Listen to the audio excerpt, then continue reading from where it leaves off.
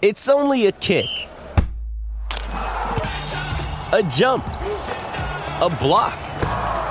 It's only a serve. It's only a tackle, a run. It's only for the fans.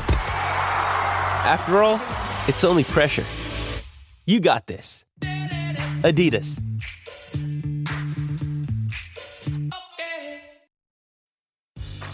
Grey's Anatomy, the most iconic binge-worthy drama, is back, along with answers to the biggest cliffhangers. Will Teddy survive? Will Joe and Link finally find happiness together? Meredith returns along with fan faves like Arizona. You can now stream every episode of Grey's ever on Hulu, and new episodes next day. Watch new episodes of Grey's Anatomy Thursdays at 9/8 Central on ABC and stream on Hulu. Introducing Royal Caribbean's newest ship, Icon of the Seas, the ultimate family vacation. The ultimate 6 slides, 8 neighborhoods, 0 compromise vacation. The ultimate never done that, can't wait to do it vacation. The ultimate chillin' by a different pool every day of the week vacation. This is the Icon of vacations. Icon of the Seas, arriving in 2024. Book today. Come seek the Royal Caribbean. Ships Registry, Bahamas.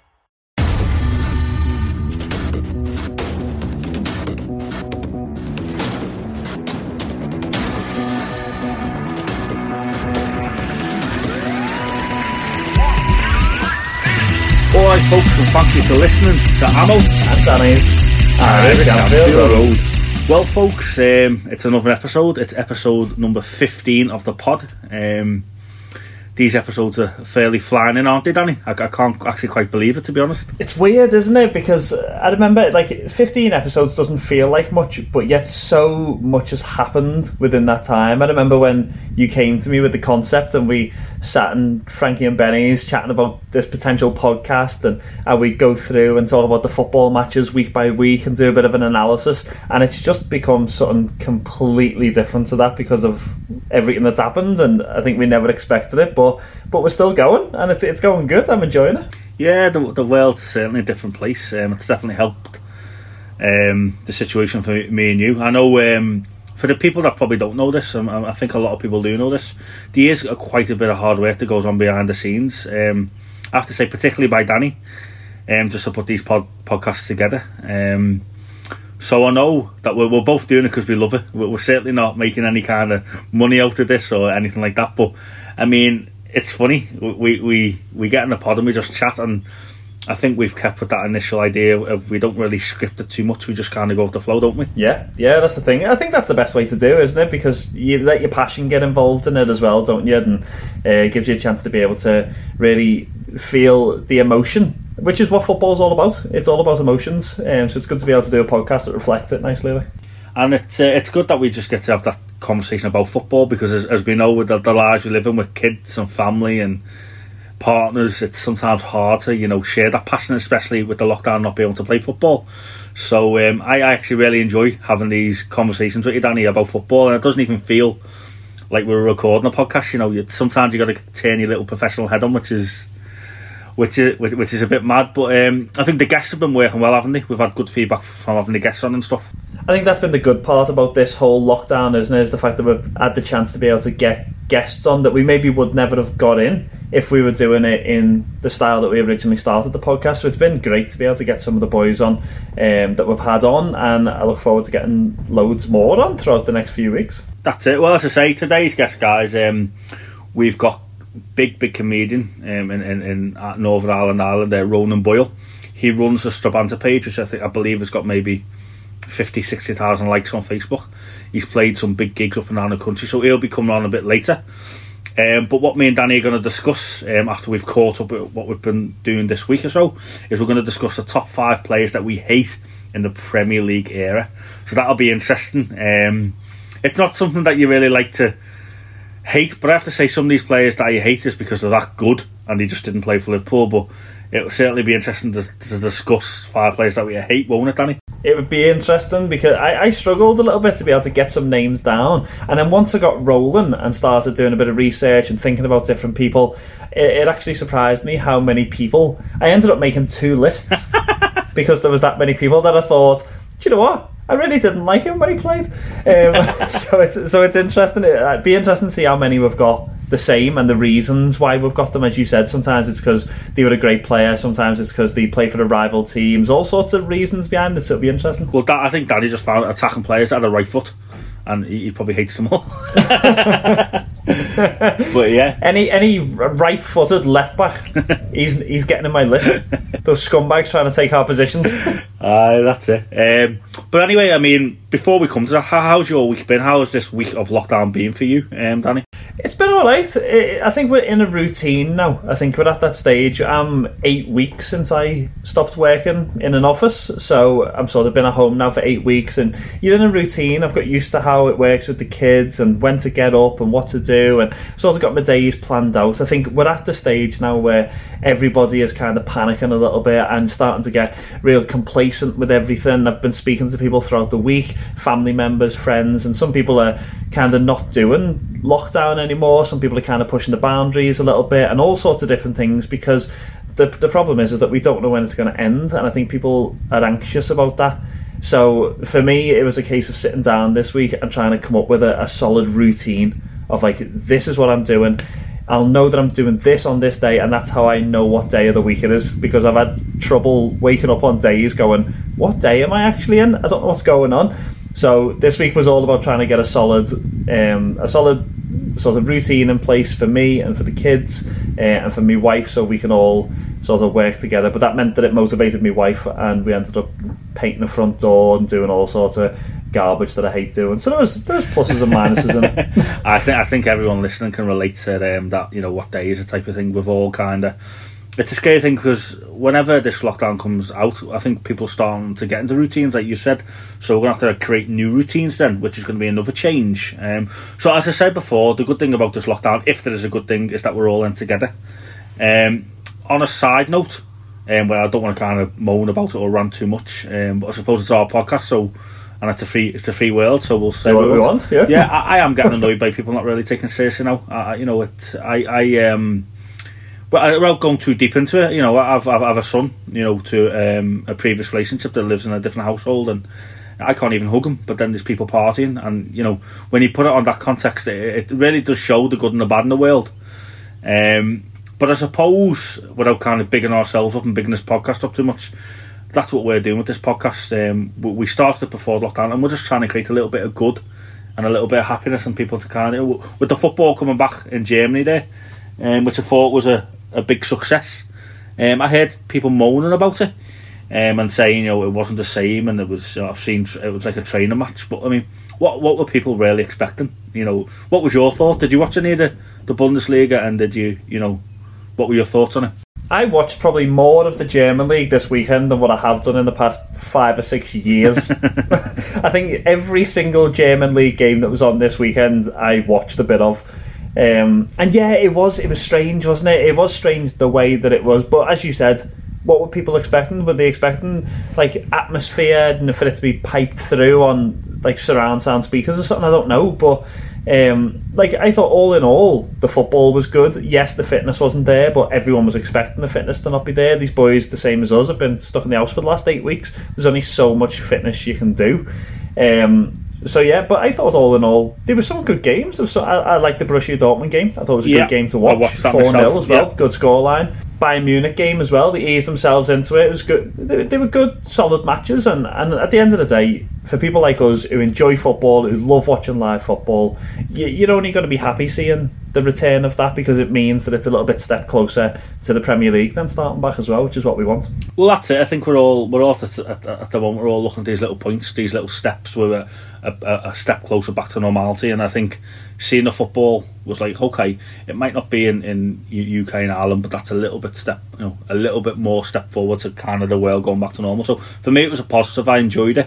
I fully enjoyed the Dortmund game. Your man Haaland up front, he's just on fire, isn't he? It's unreal. I don't know how many goals he scored. He scored like 15 goals in about 3 games or so. I don't even know what it is, but I just knew he was going to score. I should have put a bet on, to be honest, but there you go.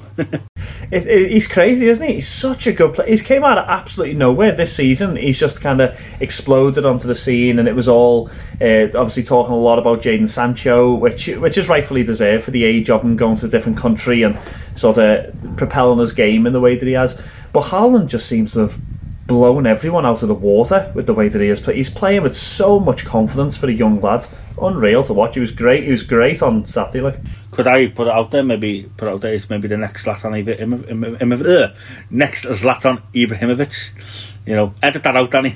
But the next Zlatan Ibrahimovic. You know, he's got that type of feel about me. He's not got he's not blessed with pace, but he's just a goal scorer, and I think I can relate to that on some level.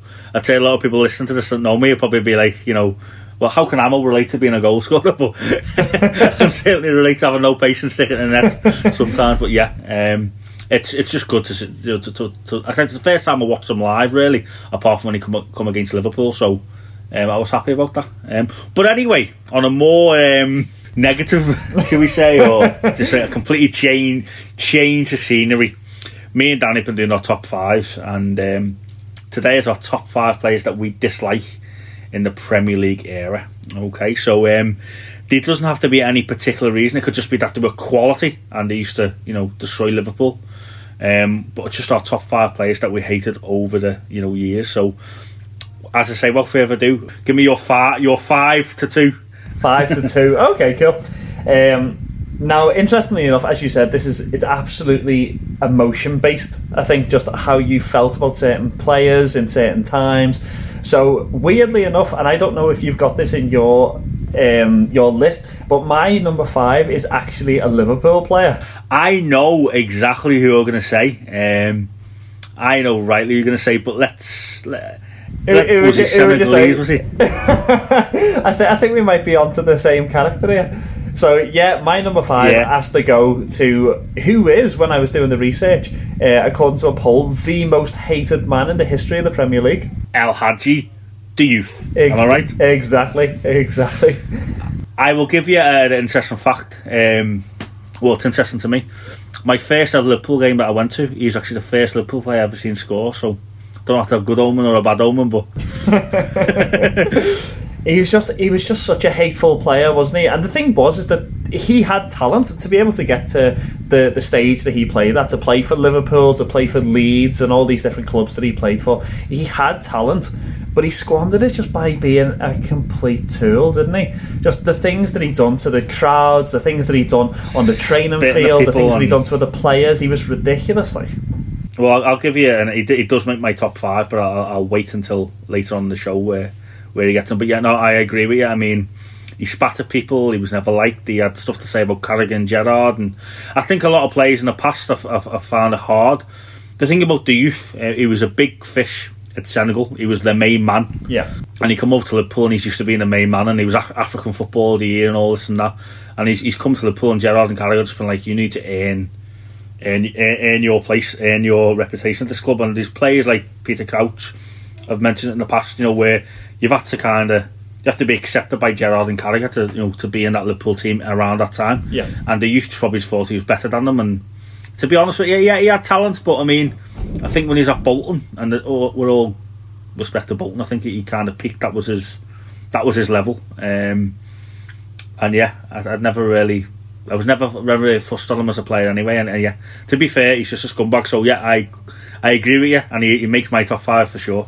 Interesting, isn't it? As I said, I watched them play a load of times when I was living in Liverpool, and just, yeah, you kind of watched the rest of the team turn against them, which was the thing, and you watched them almost as play got worse and worse and worse, and there was boys overtaking them that maybe weren't as good talent-wise as them, but because they had respect for the club and respect for the team, and they grafted and they earned the place, and they didn't think too much of themselves, they became far better than them, and it was a good day when we eventually got rid of them. That's so true. Who was your number 4? Number 4, I think you have to go, and I've realised all the way up until number 1, all of my players come from either obviously my own club, which is the Liverpool one, or rival clubs, because for me, passion when it comes to football is all about the rivalries in football and things like that. And for me, there's obviously two big rivalries that hit Liverpool, and that is the Liverpool-Everton derby and Liverpool versus Manchester United. So as you can imagine, most of my players are coming from that place. Fair enough. So my number 4. Just because of the type of character he was, the way that he played, when I watched him play, and the hatred he sort of epitomises for me, that player that you sort of had hatred towards. My number 4 is Duncan Ferguson. Oh, he's in my top 5. It's mad, Danny. It's rare that we think alike, but yeah, I mean, so yeah, tell me your thoughts on Duncan Ferguson as a player. Duncan Ferguson just became that figure of hatred, and he just became like the villain of derbies. I always remember watching derbies when I was growing up, and everything was Duncan Ferguson. You went into a match hoping for a good game of football, but you hoped that you would beat the other side. Duncan Ferguson went into it like amateur league against a boy that owed him money. Like, he just went in there to kick boys as hard as he could, to fight, to scrap, to make it, and it just descended so many times when I either went to Anfield. I remember watching a derby match at Goodison that he was playing in, and he turned the football match into a joke. And that was it for me, is that when you were going to a football match to watch a game, and you wanted, primarily, yes, you wanted your team to win, but you also wanted to watch a good game of football because you were paying money for it. And you were turning up to watch a derby, watching Duncan Ferguson just kick boys and mess up play. And for me, I don't like that type of player. And I think there was other boys that potentially made that list as well for me. The likes of Marouane Fellaini would have been one who hasn't made my top 5, but he made my second list of boys. Players that just, for me, are just a little bit talentless. And Duncan Ferguson kind of epitomised that for me, and he annoyed me watching him play. He was just kind of that baddie, just that arch villain type guy that you'd expect out of a cartoon, not on a professional football field. Well, yeah, as I say, we'll divulge into my top 5 in a while, but yeah, he makes mine. So I think everything you said there is absolutely spot on, Danny, and I couldn't agree more, you know. So number 3. Number 3 was all about what he represented. So for me, like, I don't hate the guy, as you said at the start. Hate's a strong word, and I think all of these people, yes, I didn't like them. Hate is a totally different word, but what he epitomised at the time is why he's in my list. So number 3 for me is Gary Neville. Do you know what? Yeah. What more can you say about him? I mean, he's a player that if he was on your team, you would love him, wouldn't you? Yeah, he played for the badge, he played for the club, and like, as I said, I like him now. I see him as a pundit for Sky Sports, and he's good, and you can't take away from that. Like, yes, you have a bitterness towards Man United, but we're also, as we've said at the start of this pod, we're also football people, so we appreciate football, and Gary Neville appreciates football, so you've got to respect that. But yeah, for what he was at the time, the way the running over to the Liverpool fans, kissing the United badge, and the whole antagonistic side of it, he loved his club and he was passionate towards it, which was great. But yeah, for me, he became a figure of hatred during my years of watching him play. I think I agree with everything you said there. Now, he doesn't make my top 5. I think he doesn't make my top 5 because of the top 5 I've picked. But I have to say, I think since in my eyes, since his kind of punditry, he's probably redeemed himself a little bit, because when he first came out as a pundit, I think it was a year or two before Carragher, and I used to just slate him because it was Gary Neville. But then, you know, I think someone come up to me one day in a bar, believe it or not, one of my good friends who supports United, and he went, you know, he actually doesn't talk that much garbage, you know, he actually talks some sense. And do you know what? He does. I think just because he's a good pundit, I think that's why he doesn't get into my top 5, so he's kind of saved himself. But yeah, when he was playing for United, he was the first player that you wanted to see someone go through, wasn't he? Yeah, oh yeah, definitely. I'll run down from my 5 to 3, and then we'll go our top 2, Stanley. Good, happy enough with that? Cool, sounds good to me. My number 5, and it was literally 50-50 between 2 players. I think I'm going to edge it just with... it was either going to be Cristiano Ronaldo or Diego Costa, but I think I'm just going to put Diego Costa in, because since Ronaldo's left United, I actually don't mind them. But yeah, everyone knows why we hate you. In his United days, Ronaldo, he was great, but he was a diver and stuff like that. And Costa's the same. I mean, Costa is one of these players that just... I'm sure if he played for your club, you would love him. But he just... How can I put it? He just rifles you up. I think it's one of them where... I can only give this analogy of playing amateur football. It's like when you're playing amateur football and your team's getting beat 2-3-0, and you know you can't come back. And there's always that one player that wants to rub it in your face and that's what Diego Costa's like. He's one of those players that... Yeah. Don't get me wrong, he's always up for the fight, and it's good when you watch him. When I've watched him in neutral games where I don't care who wins, I love watching him. But when he's played Liverpool in the past, he's just always seemed to rifle us up.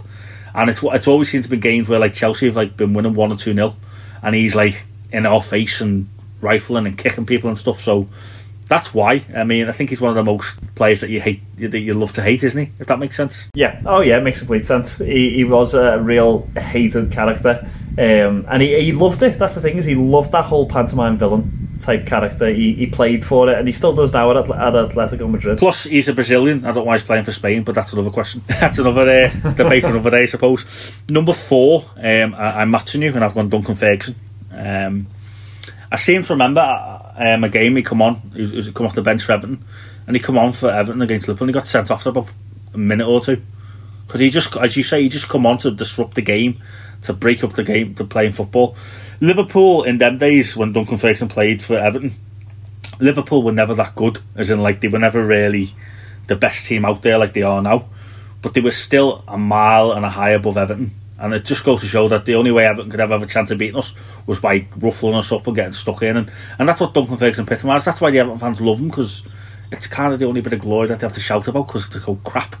Like Duncan Ferguson coming on and hitting off you boys, you know, it's kind of laughable, really. And I always remember Duncan Ferguson playing against Villarreal in the Champions League qualifiers, and it was Kalina was the referee, and Everton got knocked out, but Duncan Ferguson scored a header, and it was probably one of the few headers I've ever seen in my life that he scored that, like, it shouldn't have been disallowed. There was nothing wrong with it.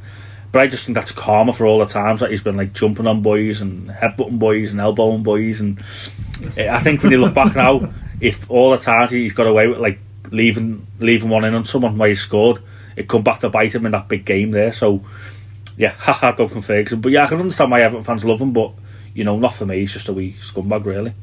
Number 3, and this is going to be controversial because I actually think the man is quality. Again, he's a good pundit these days, but at the time, he can't not make my top 5. I hate him. Roy Keane. I think he's just someone that at the time I loved to hate. Looking back at football now, I think he was a far better player than what Liverpool fans respected.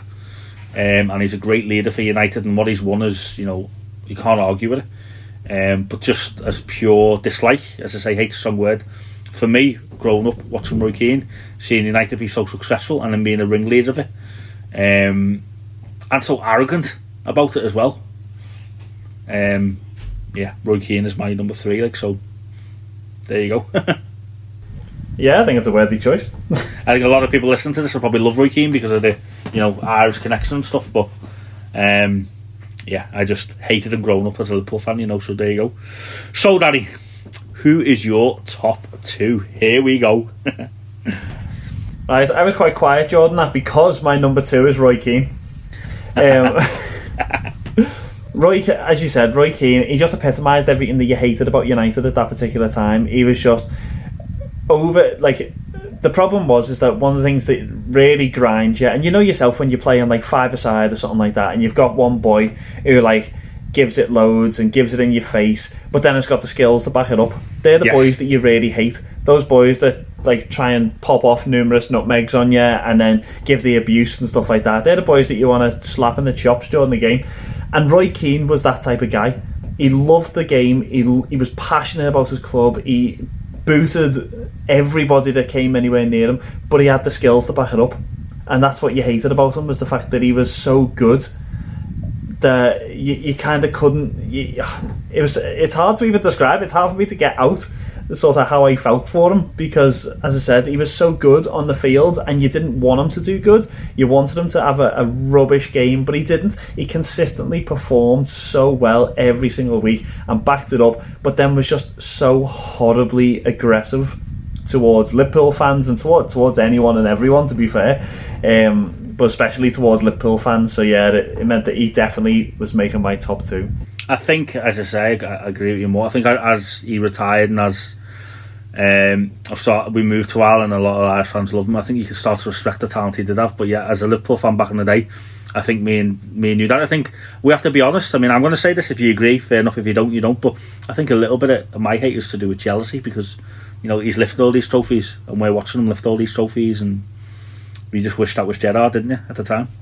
Yeah, that's the thing, is that you hated it because, as I said, he backed it up. He was aggressive, he was nasty, but he backed it up and he performed well, and he was consistently very, very good.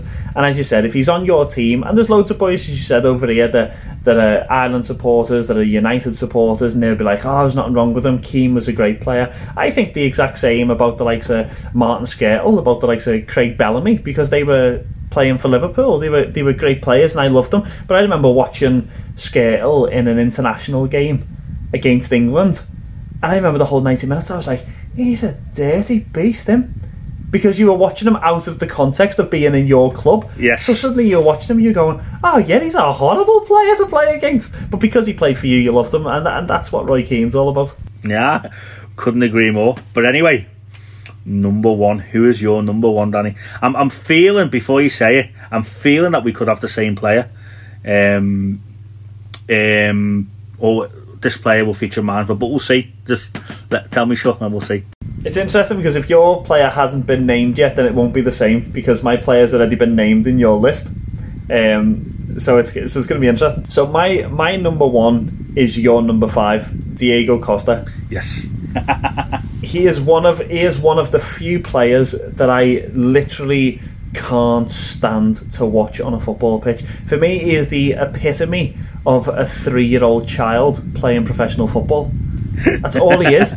He runs round, he dives, he jumps about, he cries, he whinges, he kicks people when they're not looking, all this different stuff, and he bugs the life out of me to watch. I hated him when he was at Chelsea, hated watching him, hated his antics and the way that he is waiting until the ref turns round and trying to kick someone in the leg on the sly and throwing the elbow in and then diving on the floor pretending he's been hit. I hated watching him, and I've said it numerous times to my wife when I was watching, even in the Atletico game not that long ago. I was like, I think Diego Costa is the reason why I could not play professional football, because I think I'd have killed him if I was on a football pitch with him. I don't think I could hold, like I was saying last week about the refereeing situation, I just couldn't hold my emotions. I think I'd end up booting him all over the field and just getting a red card, and I wouldn't care. Can you take, by the way, I agree, he's in my top 5, so I completely agree, but could you take it, if he played for your club, could you see yourself loving him? Because that's the way I look at Diego Costa. I agree with everything you've said, but at the same time I think to myself, if he played for Liverpool, would you not just love him? Because he'd be like, he's a scumbag, but he's our scumbag, if that makes sense. It's hard, isn't it? Depends on the situation, I suppose, because I was thinking to myself, like, yes, he's talented, he's got a talent, we all know that, but he was very close to it. It was only the fact that El Hadji Diouf was such a scumbag, but the likes of Balotelli probably would have made my list as well. He played for Liverpool, but I remember the whole time he played for Liverpool I was like, what a tool, why have we even signed him? And I'm not sure whether I'd be like that with Diego Costa as well. Yeah, Diego Costa actually backs her up a little bit, doesn't he, to be fair? Yeah, that's the difference. But yeah, I hated him. Hated watching him. Hated seeing him. I think I'd have killed him if I was playing against him. So well done to everyone that came up against Diego Costa and didn't spit in his face every time they seen him. Right, fair enough. Right, so I'll give you my top 2. So my number 2, and as I say, I thought he might have made your top 5, but obviously he didn't. My number 2 is John Terry. I think would I be biased by saying it's all football reasons? Probably not. But he just comes across to me as an absolute, I don't want to overuse the word scumbag, but he just comes across as an absolute, just not a very good person, really. I just look at him, think, I've always wanted, and again, probably a little bit of rat, because he is a quality player. He's probably one of the best centre-backs to grace the Premier League. But yeah, I just feel what really annoyed me as well. There's a lot of things have been documented in the press, and that's not for us to comment, about no personal stuff. But what really annoyed me is I hated him the way he was. He was, as a player. But on his last game for Chelsea, the way he organised that himself to come off in the 26th minute and for everyone to clap him off and do a wee guard of honour, and it was pre-arranged with the referee and all that. That for me is just, that's not what sport's about, and it was really, really, really it is, and it's why not just, I look at what we did for Sammy Hippie, where he come on, he took the captain's arm on for the last 15-20 minutes, and look what Gerrard done. He just come off a few minutes before the end and got a standing ovation, and I just look at what Terry done, and as I say, he just comes across, as I say, we're overusing the word scumbag, a scumbag. No, don't get me wrong, he was good at tackling, he was good at blocking, he was good for England, but all the controversy that he went round, he obviously the unfaithfulness on his wife with, Wayne Bridges' missus, and all these other things surrounding him. And I think there was a racism row somewhere along the lines as well with him and stuff. I just think he was one of these players that when he was at Chelsea thought he was untouchable. And I kind of I've never liked him. He comes across as very arrogant when he get interviewed, and he just comfortably makes my top 5 really. Compared to other players that I could have put in there, he just gets up there. But what are your thoughts on John Terry? Yeah, no, I agree with you, and I think, as I said, I'll give a few honourable mentions in a bit. But he would have made. He was one of the ones I had in my sort of subs list. Is that the thing is, I loved the way John Terry played. He was a great player. He's the type of player that I like to watch because he was a centre-back. He wasn't all that quick, but he read the game so well. He was unbeatable, sort of the way he played at that time. He was just... nothing got past him. He never looked like he was too slow for the game. He was a great centre-back. But as you said, it comes down to a personal aspect, and as a person, he seems a little bit horrible. There's so many things that you can say about John Terry, as you said, the whole the thing with Wayne Bridges misses, the whole even the not being able to play in the Champions League final, and any humble player would come on at the end and sort of lift a trophy with the team. It's a team sport, but no, he has to full kit it up, come on in his captain's armband because he's lifting the trophy, because it's all about John Terry, and that's what it was all about. And for me, as I said, that kind of epitomised him, that moment, and I'm glad that it'll live with him for the rest of his life, because he'd done it for selfish reasons. It wasn't about the team, it was about him, and that was it. Well, yeah, that's what I was going to bring up next. It's just kind of shows what type of person he was. It's a quality player, but if he just had a little bit of modesty, maybe he wouldn't be in this top 5. He might have been sitting there thinking, wow, what a great player he was. But for me, not there. Number 1, as you said, your number 1 was my number 5. Well, my number 1 was your number 5. My number 1 was El Hadji Diouf. For me, as I say, he was the first player I've seen score for Liverpool live. When he played for Liverpool, all the things you said about him kind of being against the team and stuff like that. And when he went on to Blackburn and Rovers, and then I think eventually it was a Celtic or Rangers he played for. I think it was Rangers he played for then. Spitting and stuff, and all the things he's since said as well. Saying that Carragher, Gerrard, and Gerrard's not this and Gerrard's not that. Anyone that knows anything about football, even the most hardcore Man United fans, can never deny Steven Gerrard's quality. He is living in his own cuckoo land to say that Gerrard wasn't a good player and all this and that. Diouf is just, and as I say, I think he was the only player that's ever wore the Liverpool shirt that I'm ashamed that's wore the Liverpool shirt. There's been players that haven't been good enough, and that's life. There's been players that haven't done the best things, like Suarez. The thing about Suarez was he bit people and stuff, and then he had the incident with Evra, which you can't say was great, but he was a quality player, and he kind of justifies it by his background, and he has come out and said sorry and tried to change his ways.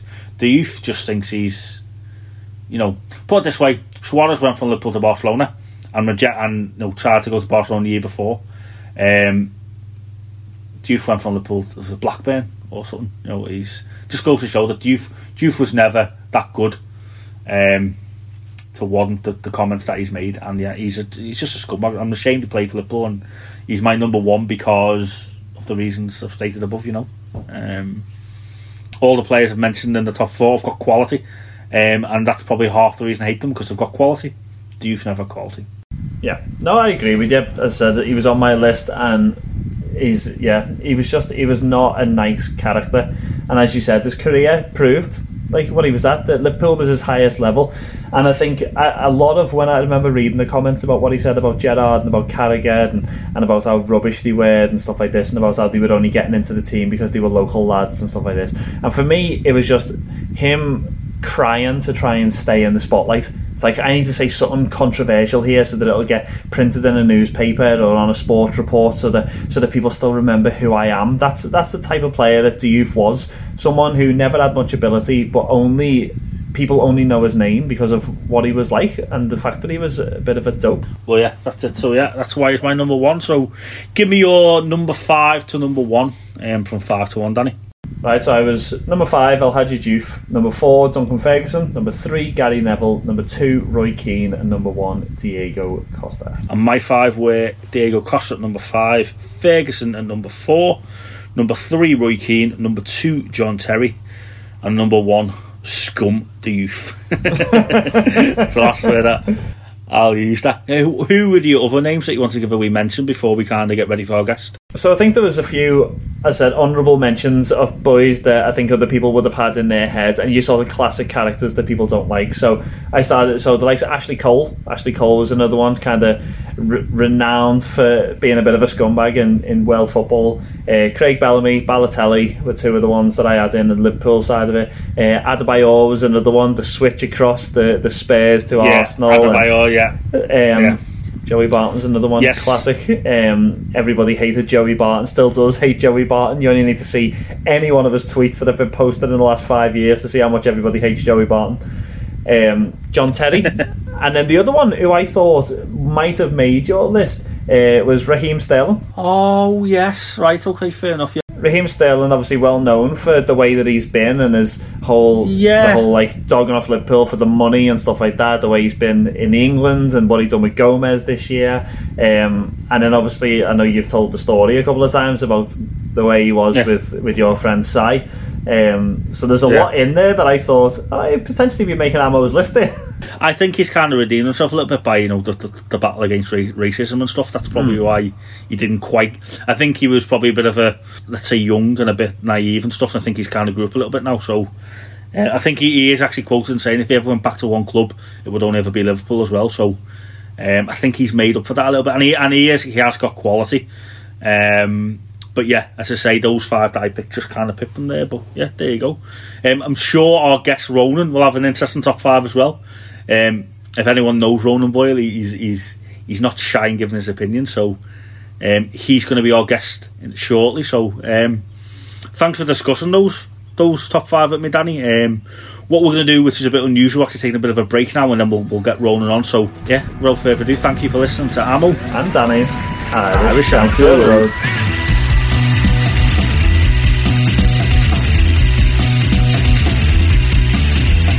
Right, folks, welcome back to Ammo and Danny's Irish Anfield Road, and we have our special guest, Ronan Boyle.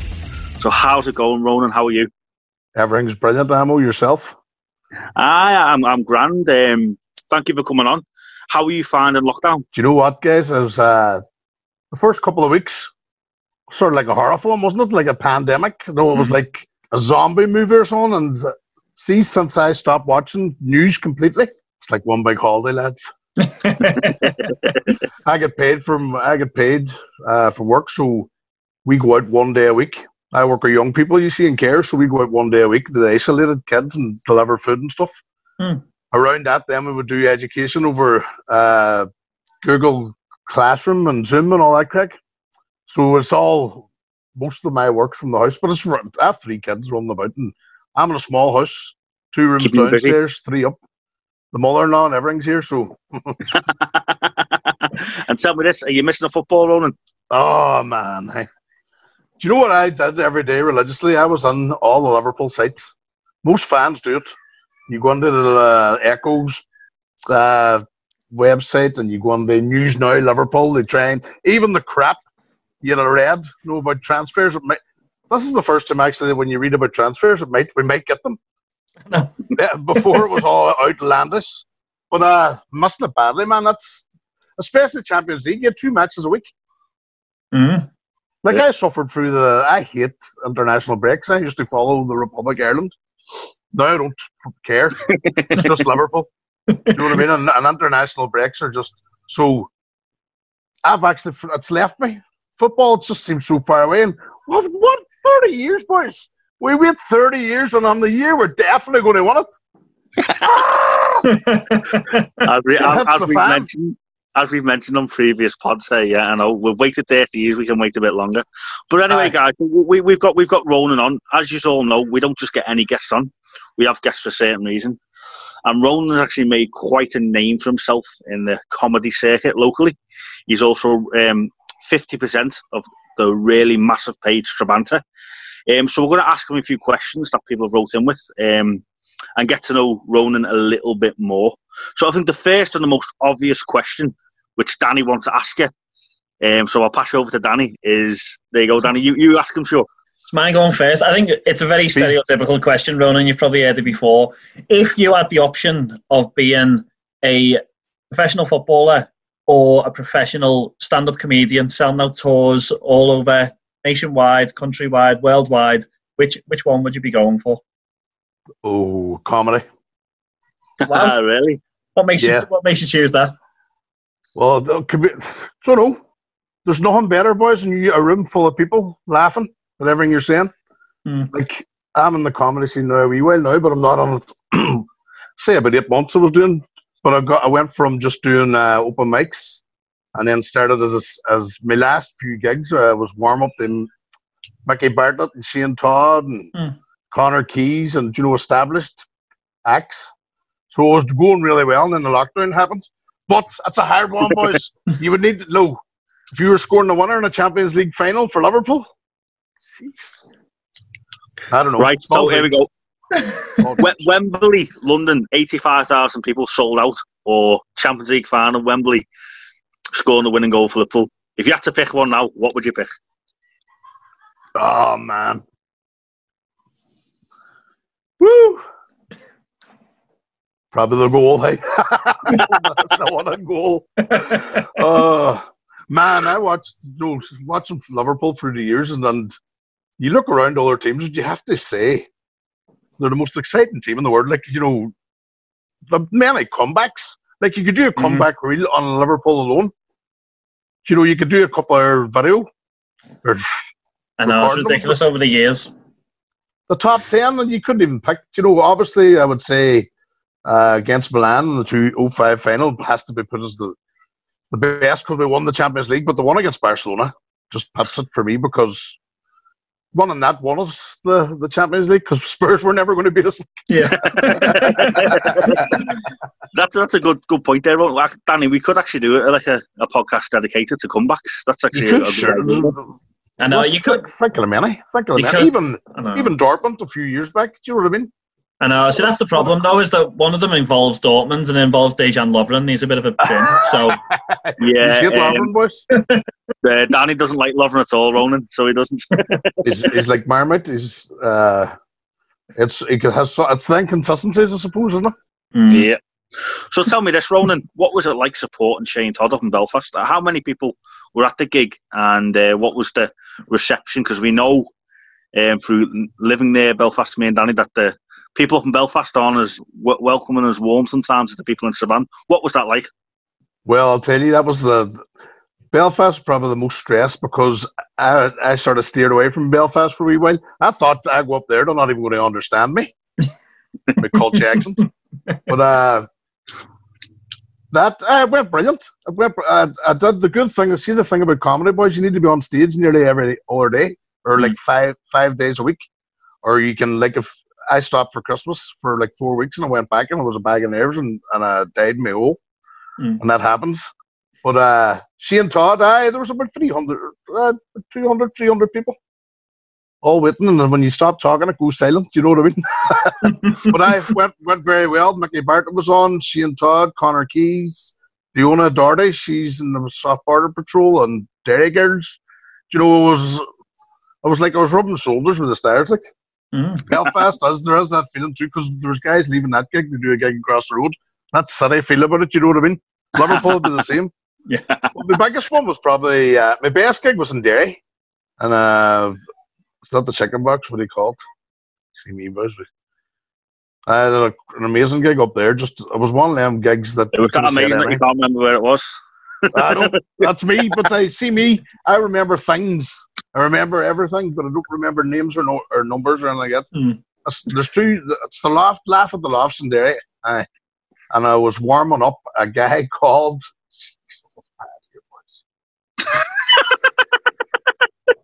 Only you couldn't write it. Chris Kent. Well, he's flying like he's a big. He did a tour. His tours come through there, and like I'm doing warm ups for these boys that are doing big tours. Mickey Bartlett then in Strabane and the LA Theatre, 300 people, my hometown. It didn't go so well. You know what I mean? It went well, but it didn't. you know when you have the days when it's just you feel like Billy Connolly, man, when you're up there and everything's going well. Yeah. But there's days when there's days like I know guys that even Big Connor Keys was telling me one there in the weekend. He says that he did a gig in Belfast and it went okay. You feel it. Cross the road and did the exact because you have your 10, 15 minutes you work on it, and it was the best gig he ever did in his life. So it's all down to the people listening, and do you know what I mean? So, aye, fair enough. And tell me this, Ronan, what was the inspiration behind the famous Strabanta page? It's how many likes have you got on Facebook now? How many is it? I couldn't even tell. We've got about 53,000 followers or something like that. Wow! And tell me, anyone that lives in Strabane or the surrounding areas knows the Strabanta page and knows Ronan. They will know his face, whether you like it or you don't. You know his face. Tell me what was the inspiration. You do a lot of charity work, don't you? You do a hell of a lot of charity work. So, we've raised thousands over to that. Like, we're running now 2 years. It's actually started because me and Anthony Duffy. Anthony lives in Boston, but we're lifelong friends. And we have the same sick-toiled personalities. And we used to mess about on Facebook on the weekends and stuff like that. Mostly half drunk, half shot. And we got to the stage where we were thinking, like, not everybody wants to listen to us. We know what's on your face here. So if we create a page, you don't have to follow it. Do you know what I mean? So if I'm your friend on Facebook, you like me as a person, but you don't get me humour. You still have to look at me whenever I'm putting it up. So we put up our own page thinking it wouldn't go anywhere. Actually, Anthony tweeted about it last week, or not tweeted, posted about it. We found our first private mail where we sent each other when we do our own page, everything I'm saying. So we literally got on so we wouldn't torture people. And then it just went from strength to strength. And then, like, charities, we did the Ballycoming Games. That was the first big video we did, where the two of us were running around our old housing estate doing the tasks and stunts you would have done when you were younger. Like granny backs, or the Grand National, running through people's gardens. I've seen it. Running away. No, that raised $6,000 for mental health. Wow. If anyone listening, if you go onto Facebook, and it's quite easy to find the Strabanta page, and if you scroll through the videos, you might need a bit of time because some of them are lengthy. That one's pinned on the videos, actually. Very good. And then we did the Santa Claus appeal, and then, right, when you have a big following, you may as well use it for good. You can. Yeah. So at Christmas, we do like the Strabanta Claus, we call it. Everyone has a wee ring to it, and it's about bringing toys to families with wains that might not have any at Christmas.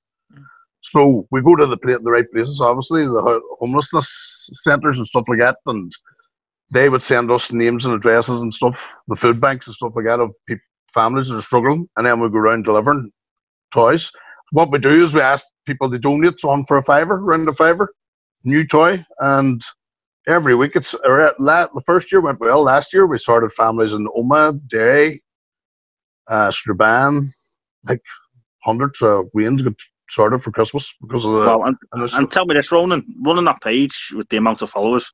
I mean, I follow it myself. Danny is even aware of it, and he's the other side. Weirdly enough, I knew very little about you, Ronan, but yet I followed the page. Not even from this country, but yet when Ambo said to me about it, I was like, I follow that page on Facebook. You're selling a Ford Escort at the minute, aren't you? Or something? I'm hearing myself out, man, during these times. If anybody wants anything done, I'm up selling cars, and I was on a horse last week selling tickets for cowboy competitions, and then I pretended I was a car dealership man, and I haven't a clue about anything about cars. So I want to see the bad video. But I know that things happen whenever you get your face out there. Like, is it a full-time job just running that page, Ronan? I'd say that people don't realise, and people get sometimes annoyed that you don't get back to them whenever you're getting texts and messages, and everybody wants you to free advertise for them and go and do that. We would sort of keep it. We try and keep Strabane, obviously the main thing, but we would promote anybody's sports or art or music or stuff like that. No creative stuff. We try and keep it. We're like Strabane Chronicle on steroids. And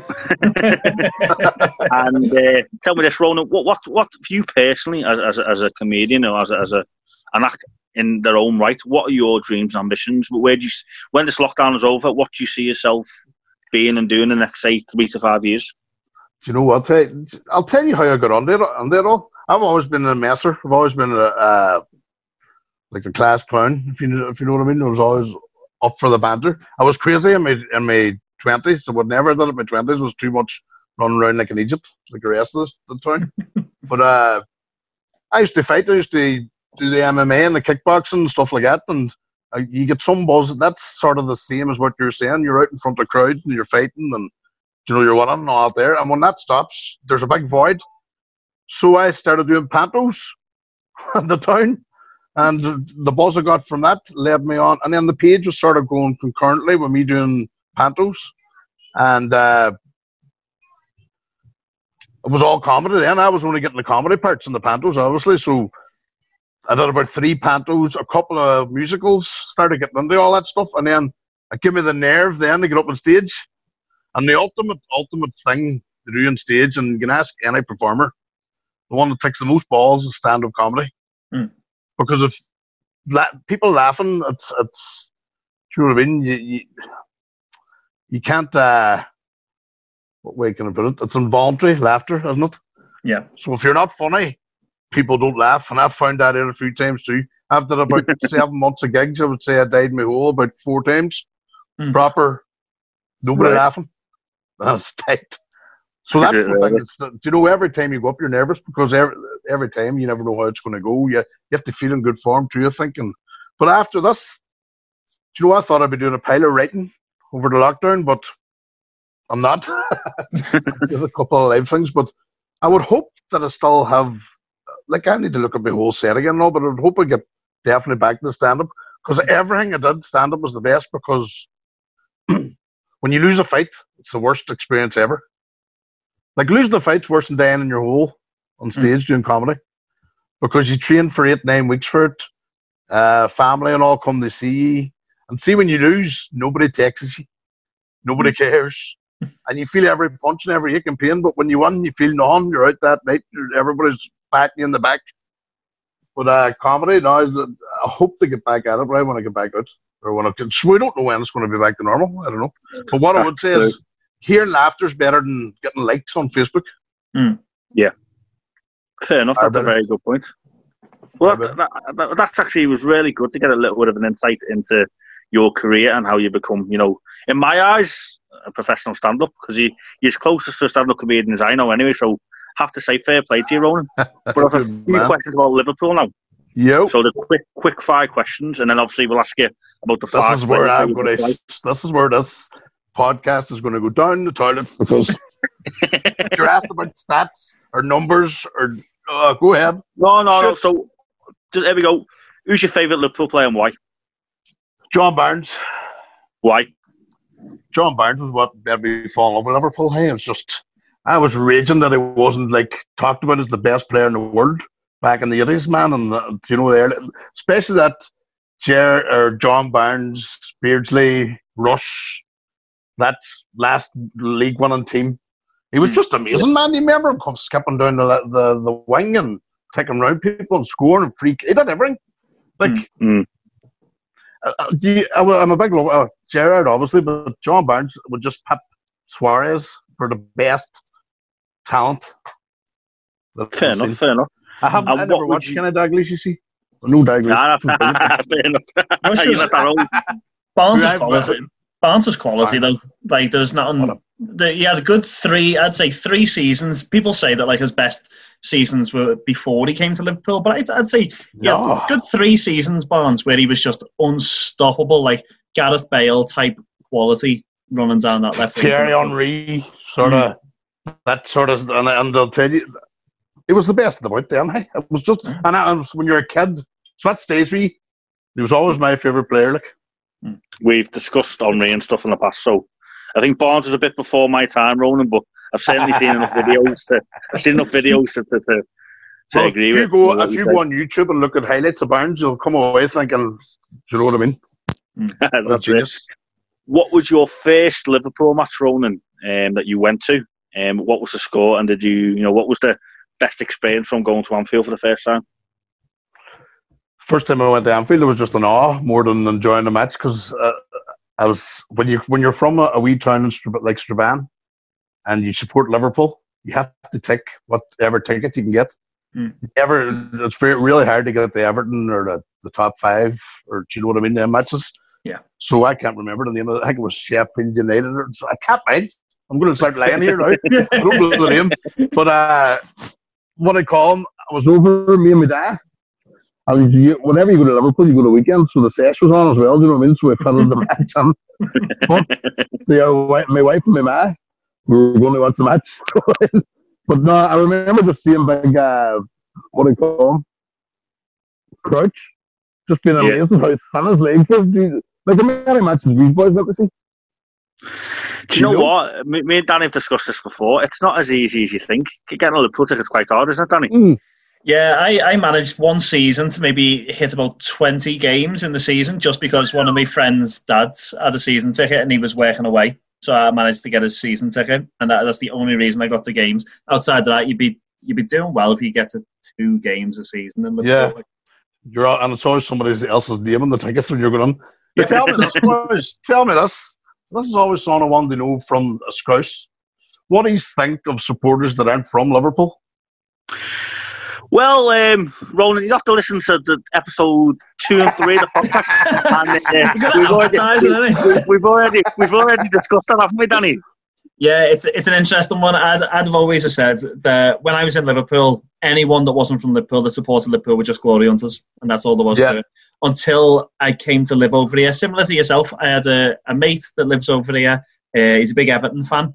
Tried to get tickets for his 30th birthday. Impossible to get tickets. Eventually got 2 tickets about 3 months after his birthday to go see Everton Swansea. Flew over for the game, got sorted, got to the ground, finished 0-0. It was the worst game ever. And there's boys, and then they're like, oh, well, it was a good tactical game. And I was like, couldn't give a crap if it was a tactical game. It cost me nearly £1,000 to get over here for one match. So I've got respect for boys from the likes of over here who go across the games because it costs far more money. You've got to be far more committed to do it. Because people across the world, they see Liverpool. Yeah, I have to say, I have to agree with Danny there. Like, you know, when I was in Liverpool, you said they're thinking glory hunters to just, why don't they support the local teams?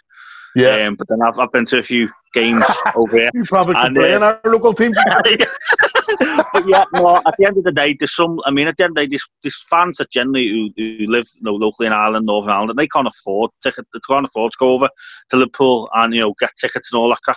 But you still see them walk around in the Liverpool shirt. You still see them walk around in the Liverpool jackets. They still put money into the club and they still watch every single match religiously. Yeah. At the end of the day, as far as I'm concerned, they're just as big. And I've seen some of the biggest, best Liverpool fans over in Ireland. So I have to say, I was wrong in my first. The Day Trippers do their podcast. They were the Irish boys, wouldn't they? The Day Tripper podcast. That's what I was going to say. What's the teams in your heart? That's it. Doesn't matter where you're. Like, if you're going to go down that route, they may as well fill the team full of Liverpool. People from Liverpool and the team, like the Glasgow team, the one. Do you know what I mean? Exactly. So they're an international team, and I think the further away you live from Liverpool, the more mystical they become. It's like hard to get there. Fair enough. But the one that always got me was that song that we started singing last year. We're never going to stop. Yeah. We come from Liverpool. Now, I'm from Japan. So tell me this, Stop Ronan. ostracizing me. Tell me this, Ronan. So, did you think of the top 5 players that you hate out of since you've watched football in the Premier League era? Did you think of any at all? The top 5 players that I hate. Doesn't matter any team. Nope. Any team, anywhere. So, for example, Danny's number 1 was Diego Costa, and mine was Elijah Juice. So you can be anyone. Gary Neville for doing the kissing, the running the whole length of the pitch to kiss the chest. John Terry. Yeah, he come into my top 5 too. Yeah. Ryan Giggs. Because he's a cheater. You could just fill that list with Neville's, couldn't he? Yeah.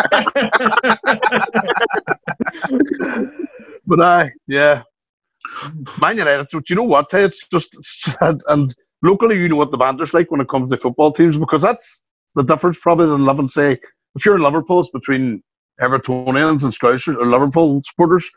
But in Strabane, it seems to be like 6 teams or something that you would have, or even here in the north, it's United and Liverpool, the 2 main ones, and then you get scatterings, Spurs and Arsenals, and you get the new plastic Man City fans. That's a very good way you said that. Scatterings of fans. Just a couple want to be different people, just a couple of weirdos. Fans can make me turn against teams. Like I didn't mind Spurs until a few local lads put me straight on that one. Should we name drop them? Sean Soler. We're dropping Sean Soler. Danny, you wouldn't have met this boy. He's actually a really sound fella, but I think he's a secret Liverpool fan, isn't he, Ronan? He's English too, isn't he? Yeah, he's English too. I think he's a secret Liverpool fan, to be honest. Oh, he hits. Like, I've never seen it. Like, United, I'm used to it. All United supporters always say that. But this man thinks that a genuine is a hit for Liverpool. I think that, you know what? I think Spurs went through like a 5-year, for about 5 years, we weren't even in the top 4. And they were doing, like, they were above us for 5 years, put it like that. So he's disgusted that we can still talk about ourselves being this high and mighty team, and you just have to look at the trophies. Do you know what I mean? Well, we won't give him any more airtime, but I've got one last question for you, Ronan, before we end this podcast today. Who is your favourite comedian and why? My favourite ever is probably Billy Connolly. Billy Connolly, you mentioned him before. And why would that be?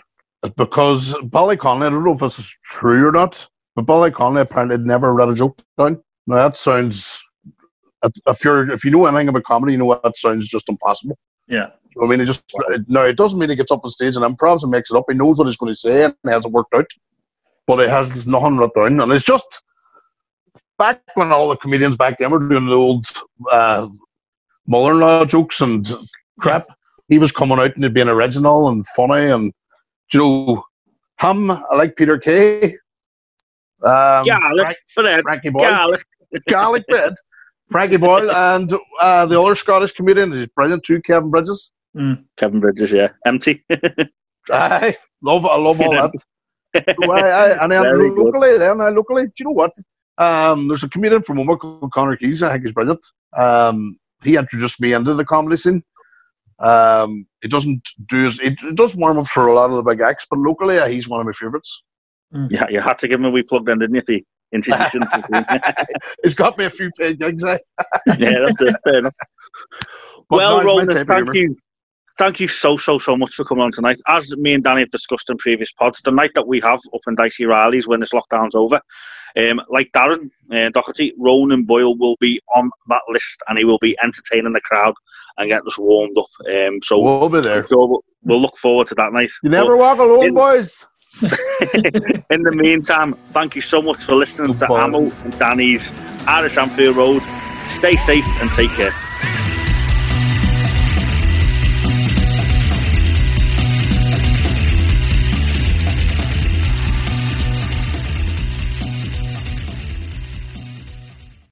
Sports Social Podcast Network. As a major research institution, Arizona State University offers the most online bachelor's degree programs, along with world-class faculty and dedicated support. Discover why ASU is ranked #1 in innovation for 9 consecutive years. Tap to learn more.